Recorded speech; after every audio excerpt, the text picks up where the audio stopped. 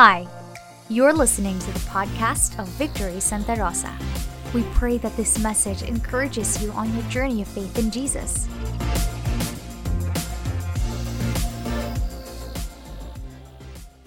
Ngayon po, pag-uusapan natin ay relationships. How are we being designed by God for relationships? Dahil nga si God, He is a relational God. Ginawa niya tayo sa kanyang kawangis.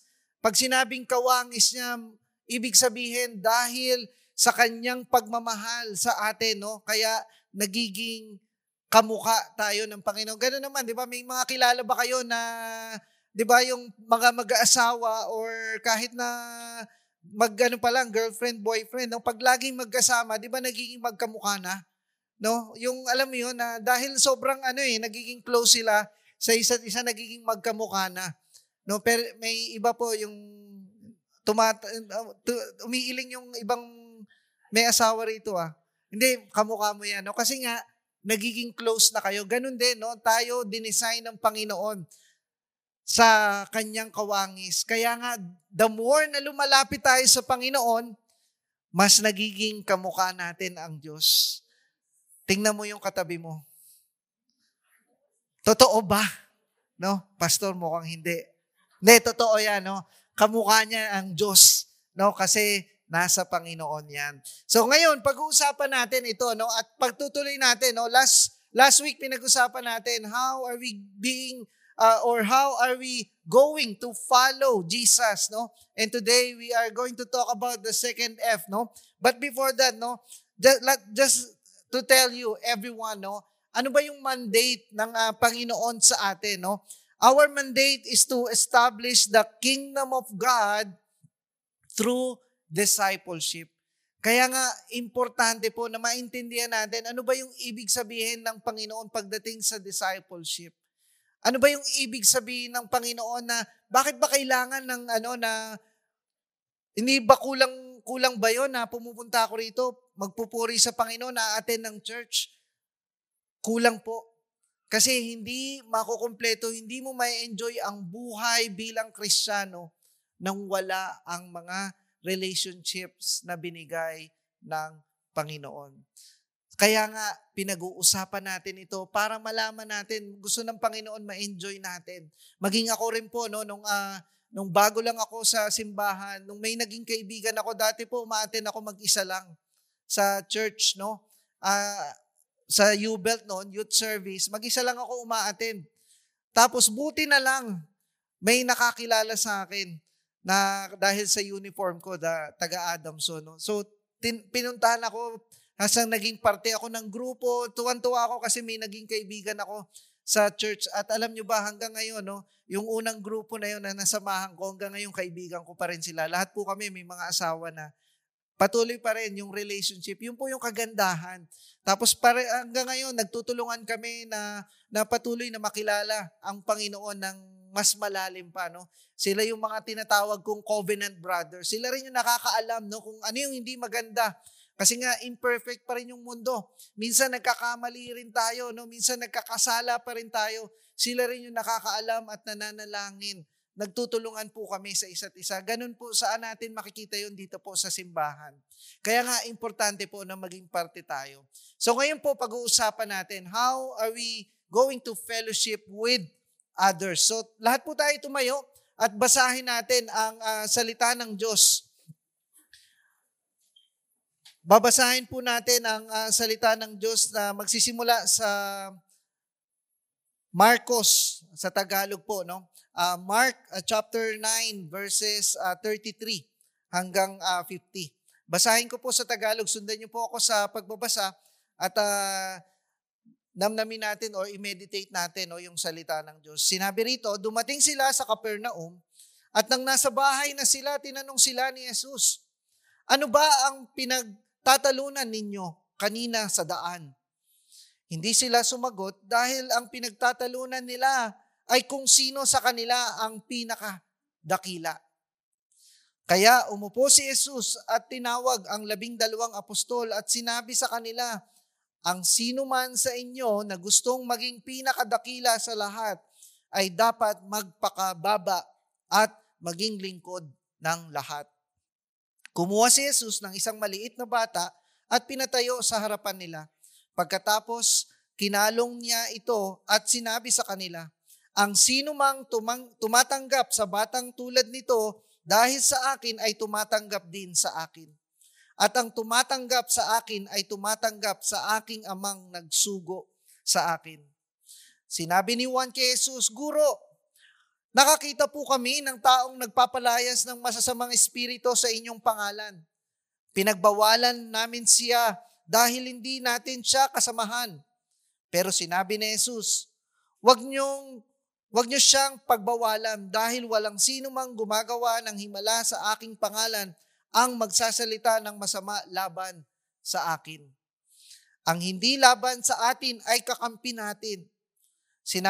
Sinasabi ko sa inyo ang totoo, ang sino mang magbigay sa inyo ng kahit isang basong tubig dahil kayo ay kay Kristo ay tiyak na makatatanggap ng gantimpala. Ngunit ang sino mang magiging dahilan ng pagkakasala ng maliit na batang ito na sumasampalataya sa akin ay mabuti pang talian sa liig ng gilingang bato at itapon sa dagat. Kung ang kamay mo ang dahilan ng inyong pagkakasala, putulin mo. Mas mabuti pang isa lang ang kamay mo, pero may buhay na walang hanggan ka, kaysa sa dalawang ang kamay mo, pero sa impyerno ka naman mapupunta, kung saan ang apoy ay hindi namamatay. Kung ang paa mo ang dahilan ng iyong pagkakasala, putulin mo. Mas mabuti pang isa lang ang paa mo, pero may buhay na walang hanggan ka, kaysa sa dalawa ang paa mo, pero itatapon ka naman sa impyerno. At kung ang mata mo ang dahilan ng iyong pagkakasala, dukitin mo. Mas mabuti pang isa lang ang mata mo, pero kabilang sa kaharian ng Diyos, kaysa sa dalawa ang mata mo, pero itatapon ka naman sa impyerno. Ang mga uod doon ay hindi namamatay at ang apoy ay hindi rin namamatay. Sapagkat ang lahat ay aasinan sa apoy.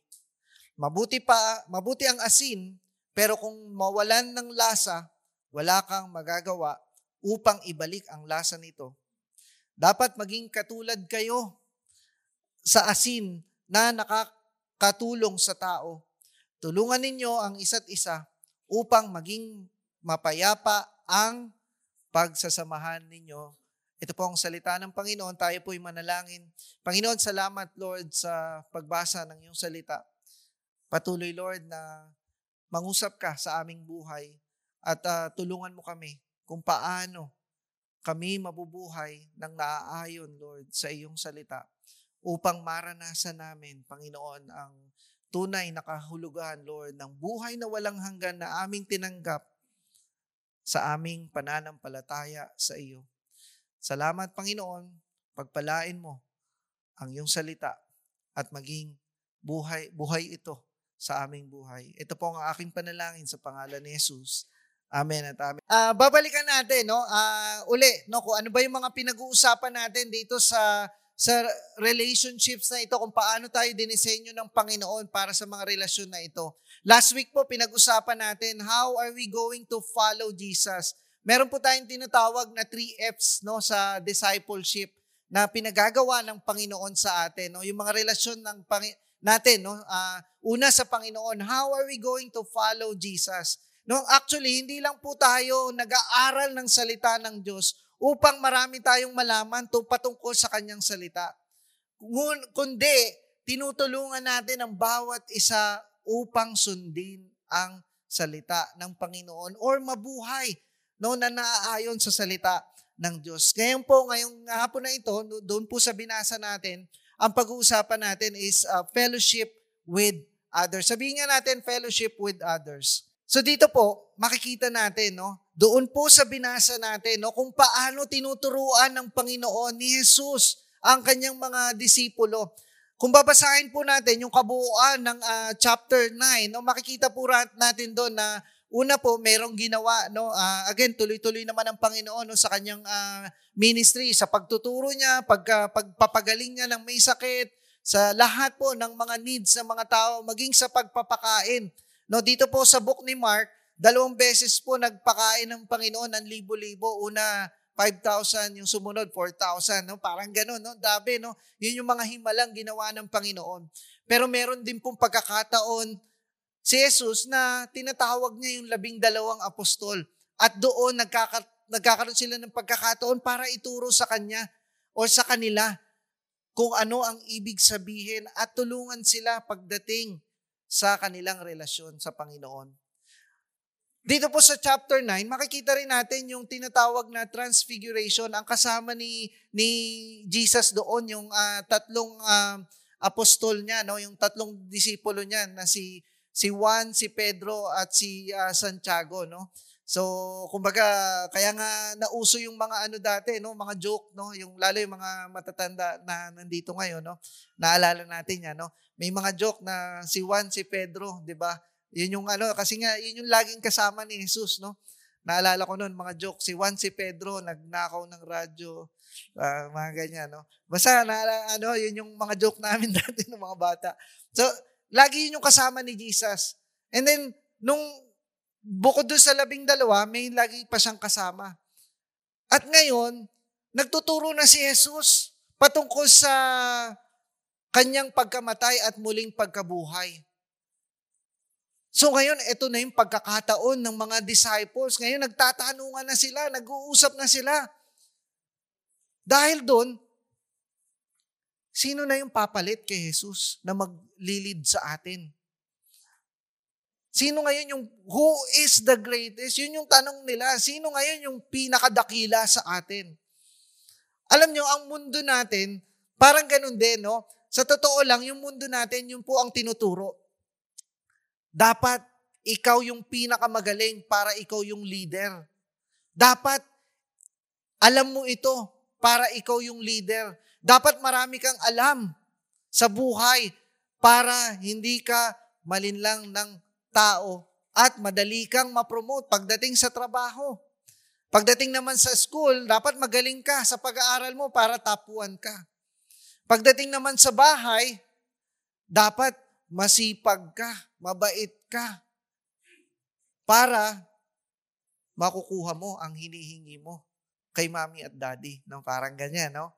So, maraming ganun ng pagkakataon. Kaya nga, bata pa lang, no?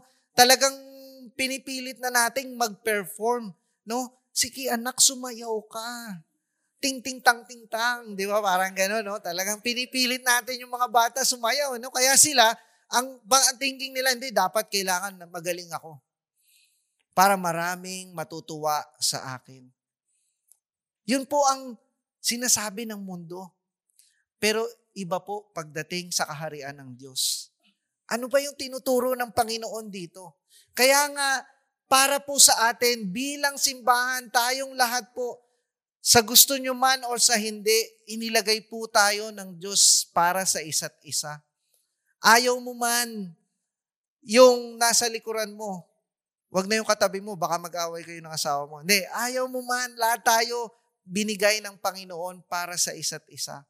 Ngayon, ang tanong, how do we relate, no, to each other? Paano ba tayo makaka-relate, no, sa isa't isa? At paano natin mas palalakasin pa ang samahan natin sa isa't isa katulad ng pinag-uusapan nila, no, nung tinuturo ng ating Panginoong Hesus. Sabi nga po sa Mark chapter 9 verse 35, ito po yung sinabi ng Panginoon sa kanila sa English po, no? Sinabi ron, if anyone would be first, he must be last of all and servant of all. Sa Tagalog po, ang sino man sa inyo na gustong maging pinakadakila sa lahat ay dapat magpakababa at maging lingkod ng lahat. Ano po yung sinasabi ng Panginoon sa kanila? Ano yung sinasabi ni Jesus maging sa atin? Kung gusto nating maging pinakadakila, ano yung kailangan nating gawin? Ang sinasabi po ng Panginoon, serve. Sabihin nga po natin, serve. Paglingkuran po natin ang lahat. Kaya po, sa kaharian ng Diyos, wala pong posisyon. Walang may pinakamarami, walang leader, walang, alam mo yun, walang pastor. Lahat tayo, tinawag ng Panginoon upang paglingkuran ang isa't isa. Pantay-pantay lang po tayong lahat dito. Hindi po dahil marami ang nare-reach out ni brother or ni sister ganito, siya na yung pinakadakila. Hindi, wala pong pinakadakila. Lahat po tayo ang pinakadakila as we serve. So, nagpatuloy ang Panginoon sa kanyang pagsasalita patungkol sa how we can serve or how we can be a servant to all. So meron po tayong titignan na isa-isahin po natin yung istorya at ano ba yung kailangan ginagawa natin sa simbahan sa isa't isa. Una po, let us serve wholeheartedly, na buong puso natin. Kasi nga, yun po yung gustong sabihin ng Panginoon sa atin dahil pag ginagawa natin yun, magkakaroon po ng pagkakaisa. Tayo, mas mamahalin natin ang isa't isa. Alam nyo po, pagbabasahin nyo yung buong gospel, kung papaulit-ulit yung babasahin ng gospel, lagi lang pong dalawa yung tinuturo ng ating Panginoong Hesus. Maging yung mga Pharisees that time or yung mga Jews, mga Hudyo nung panahon na yun.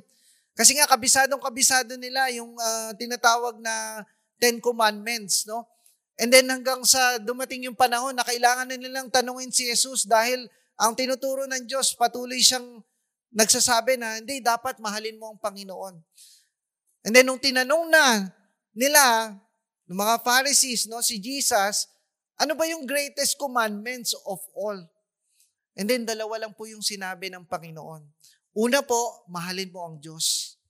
Ng buong puso mo, ng buong buhay mo, ng buong lakas mo.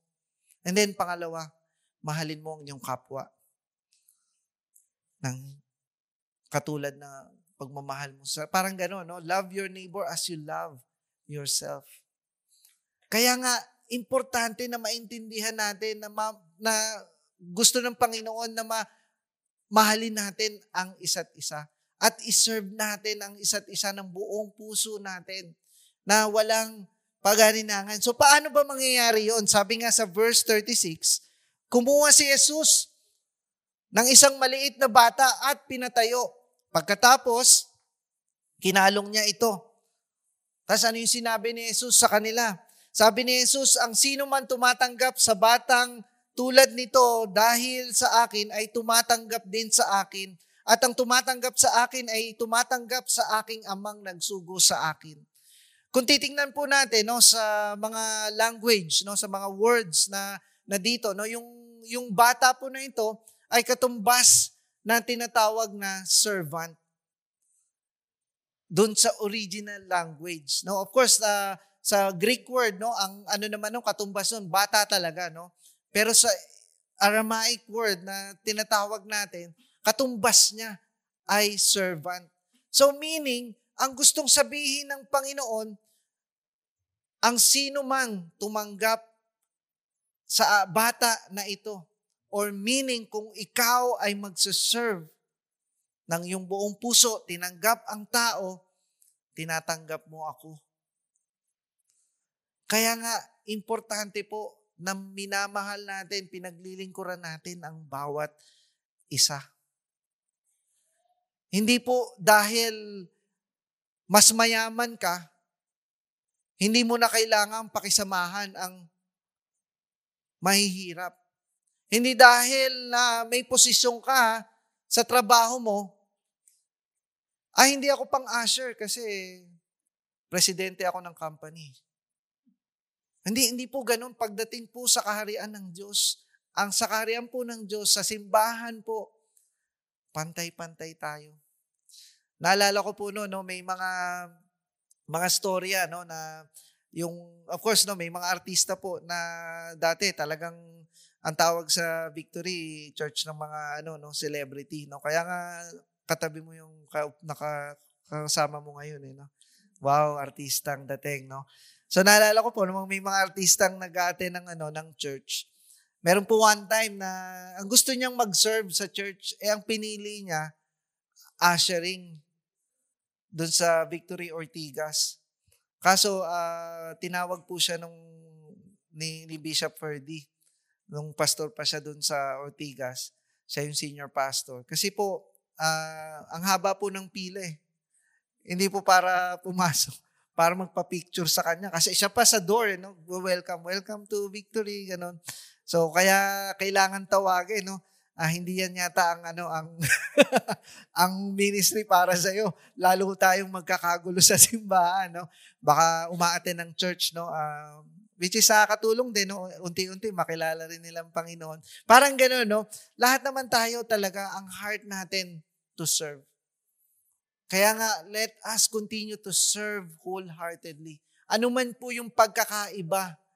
May mga differences tayo.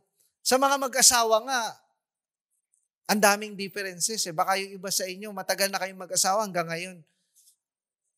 'Di ba? May pagkakaiba pa rin kayo. Kaya nga, ang pag-aasawa, 'di ba, ang turo nga sa atin, no? Hindi lang tayo magde-dwell sa love, no? Kasi yung love minsan nawawala no? Nag-agree naman yung mga may asawa no? Pero dahil binigay ng Panginoon sa atin ang marriage, kaya mas mamahalin mo ang iyong asawa dahil ang Panginoon ang nagbigay noon. Ganon din, no? Tayo may mga differences, pero we will serve one another. We will accept one another in humility, no? Yung humility lang natin na tanggapin, no?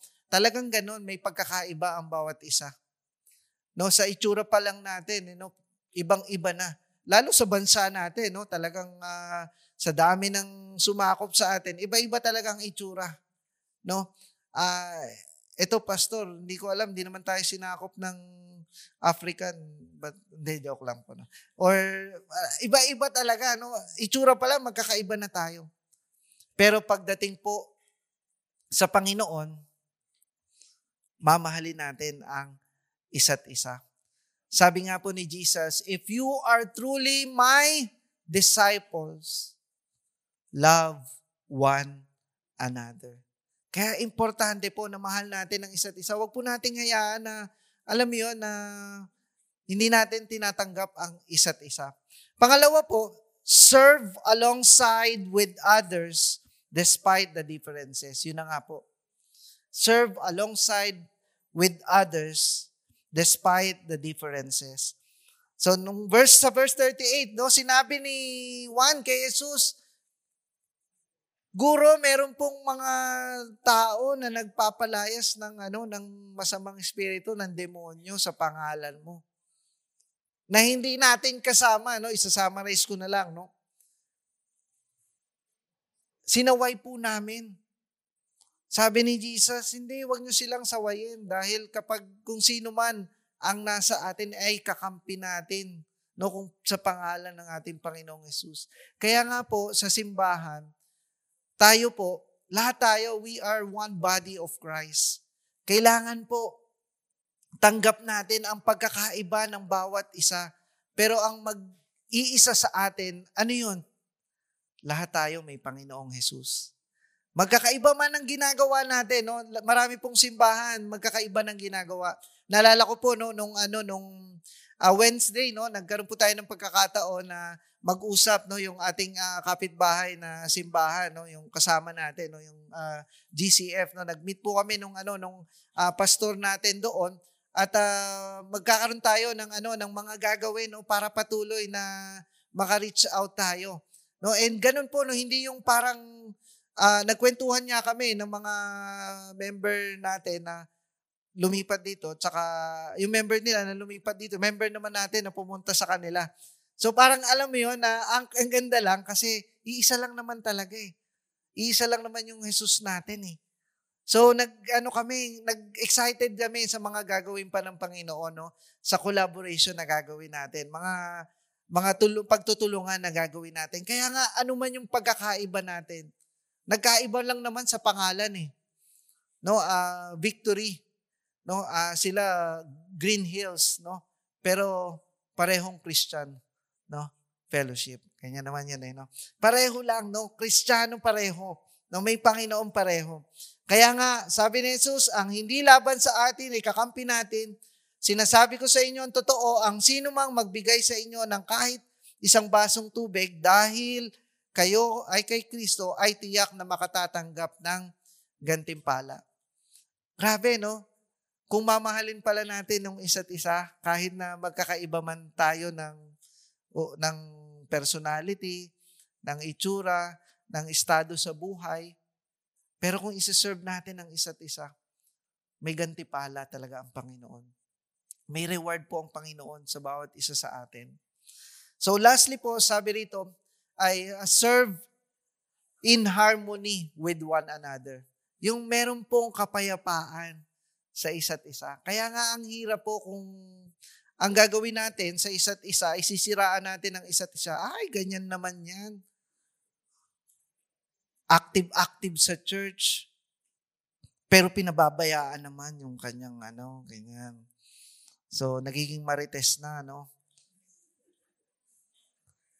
No, hindi po natin pastime ang pag-usapan ng isa't isa at siraan ng isa't isa. Huwag din po natin gamitin ang simbahan para dalhin ang ating business at ng pera. Hindi po. Let us continue to serve one another with harmony or serve in harmony with one another. Grabe po, actually, sobrang bigat po ng sinabi ni Jesus dito.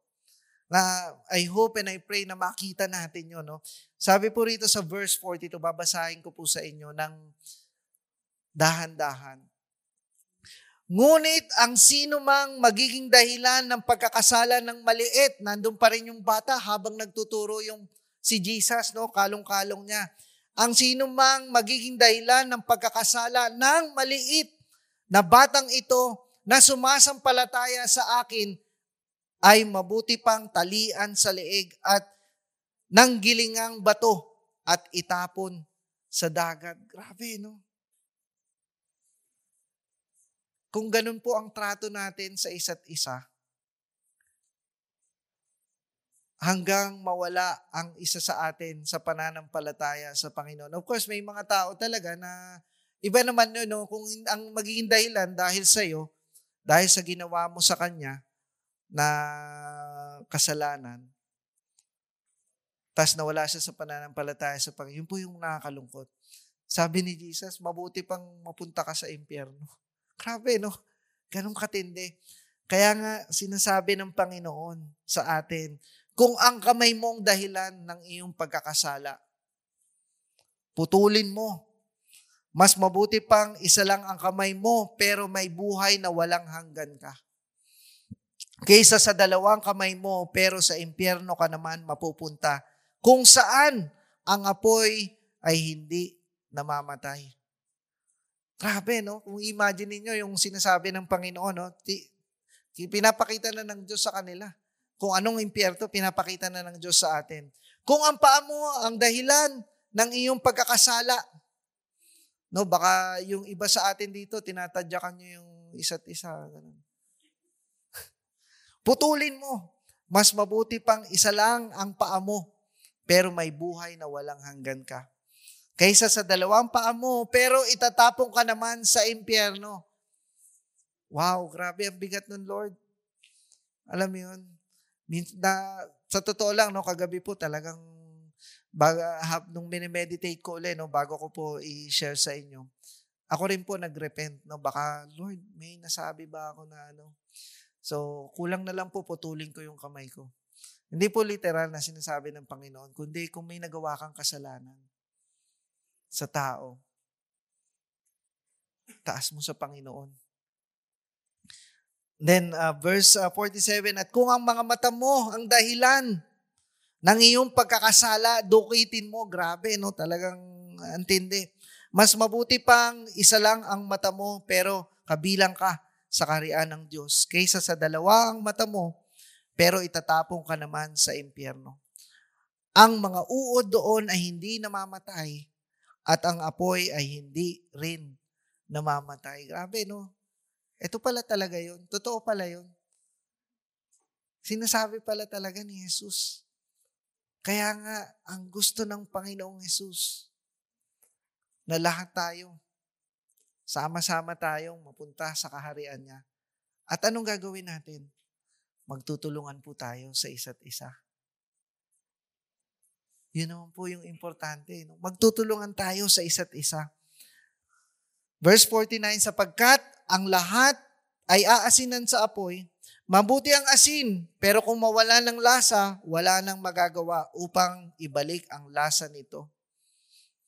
Dapat maging tulad kayo sa asin na nakakatulong sa tao. Grabe, no? Parang pagluluto pala yung ating pagmamahalan sa isa't isa, yung pagsaserve natin sa isa't isa. Dapat may alat, no? May alat, no, sa isa't isa. No, ibig sabihin patuloy na nakikita ang pagmamahalan natin sa isa't isa. Tulungan ninyo ang isa't isa upang maging mapayapa ang pagsasamahan ninyo. Yun po yung paalaala sa atin ng Panginoon. Kaya nga, tutulungan natin ang isa't isa. Nag-agree po ba tayo? Tutulungan natin ang isa't isa. Nagawin ang pinagagawa ng Panginoon sa atin. Sabi nga po ni Pastor Johnson, yung ating senior pastor before, no, ngayon, pastor natin pa rin siya, no? Senior pastor sa ibang congregation. There is so much more that unites us than anything that can divide us. Ang dami po na binibigay ang Panginoon na tayo'y magkaisa as we serve one another than anything that divides us. Ano ba yung mga nagde-divide sa atin? Chismis, utang. Yan po ang mga nagdi-divide sa atin. Ano pa? No, yung politika, no? Tama, no? Politika, no? Yun yung nagdi-divide sa atin eh. Yung kulay-kulay na yan, no? Ano pa? Yung pride natin. Minsan ayaw po nating magpa-correct. Alam nyo po, ginagamit ng Panginoon yung mga tao para sabihin sa atin kung ano yung hindi maganda sa atin. Kaya dapat tanggapin natin. Naalala ko po nung nagiging leader na ako sa church. Ano po ako yung komedyante. Hindi lang po halata, no, kasi kailangan igalang nyo ako, pakinggan nyo ako bilang pastor. Hindi, dati, kasi dati ang joke, yung sisira, yung parang itsura ng tao, tapos yun yung ipan-joke mo. Ganun naman yung mga nakakatawang joke, di ba? Even sa panahon natin ngayon. Dati mahilig ako sa ganun. Yung gino-joke ko yung yung suot, yung ganyan. Tapos hanggang sinabihan ako na bro, ang sakit ng mo, ganun. Tapos, nung joke ko, tapos sinabi niya sa akin, kasi dun sa PUP, yung kung saan nagli-lead din ako ng group. Doon po, nung time na yon, pwede kahit na nakapambahay ka lang, mag-aaral ka. Yung nakachinelas ka lang, papasok ka ng campus, nagkaklase, gano'n. Kahit di ka pa naligo, pwede rin. Tapos may mga, nai-joke ako na, kasi nakita ko, dumi ng paa niya gano'n. Tapos, parang ganyan, nasaktan siya. So sabi ko, nilapitan niya ako na, bro, sakit nung sinabi mo. Totoo niyan, wala akong pambiling sapatos eh. So ako rin na so sobrang so kaya chinek ko talaga yung heart ko and then sinurrender ko kay Lord kasi mali talaga eh. Kailangan magmahalan tayo. So ang ginawa ko po, may extra sapatos ako, binigyan ko siya. So, nagtulungan kami sa isa't isa. Alam mo yun, may mga ganun tayo no, na may magsasabi sa atin dito po sa simbahan. Ngayon, kung ayaw nyo na i-correct kayo, ang hirap po. Kaya nga tayo po mismo magtutulungan. Let us serve in harmony with one another. No, sobrang love na love po tayo ni Lord. Kaya nga ibinigay tayo sa isa't isa. No, tulungan natin ang isa't isa na mas mapalapit pa sa Panginoon. Gusto ko lang po ipakita sa inyo yes, of course, we disciple people. Yung graph muna bago yung last verse. No, ipakita ko lang sa inyo yung graph Making disciples is not just, and then making disciples is. So, making disciples is not just studying Bible together. Na lahat tayo na-enjoy natin mag-aral ng salita ng Panginoon. Hindi lang yun. But we help one another following Jesus. And not only we hanging out with one another, minsan ang thinking natin sa fellowship with others, hanging out, magsaya tayo, may birthday, kainan sa bahay, araw-araw kainan sa bahay. Na ikaw naman hirap na hirap ka nang maghugas ng plato, laging nasa inyo na Hindi lang po 'yun. But helping believers fellowship with one another. Kaya nga nagtutulungan tayo, kaya ini-encourage natin bawat isa maging part kayo ng mga volunteer ministries. Kasi hindi lang po kayo yung magkakaibigan, ang dami natin dito sa simbahan. And then lastly, going to church together. Hindi lang po tayo pupunta sa church every week, but we also helping disciples. Tayo po, tutulungan natin ng isa't isa to fish for people. Kaya nga dumadami na tayo sa simbahan kasi nagtutulungan tayo sa isa't isa na makapag-share tayo ng salita ng Diyos. Yun po yung pag-uusapan natin next week. And alam nyo, sobrang saya lang po na makasama ko kayo dito sa simbahan. And kung isa-summarize po natin ang lahat, muli, kung babasahin natin naman sa Mark chapter 10, nagkaroon uli ng pagkakataon na nag-aabang yung mga disciples ng posisyon. Kasi nga, nagturo uli si Jesus naaalis siya. Talaga naman, yung mga disciples, hindi lang yun, sinamahan pa ng nanay. Sinabi kay Jesus, pag namatay ka, Jesus, or pumunta ka na sa iyong kaharian, pwede bang lagyan mo ng upuan ng aking mga anak sa kaliwa at kanan?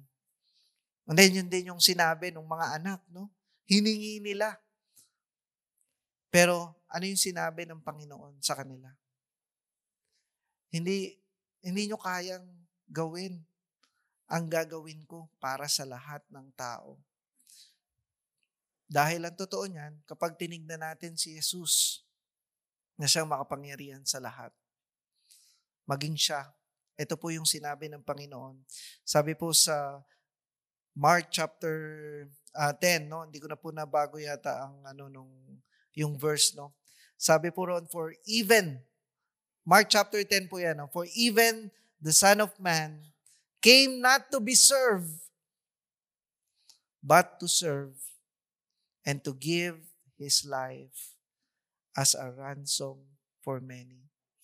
Kung yun po yung titignan natin, Panginoon, ikaw nga, binigay mo ang lahat para sa akin. Para sa buhay na meron ako ngayon. Lord, ibibigay ko din ang lahat para tulungan ko ang bawat isa. Ganon din ang magiging puso natin. Amen po ba? This has been the Victory Santa Rosa podcast. To see more church updates, you can follow us on Facebook and Instagram at Victory Santa Rosa.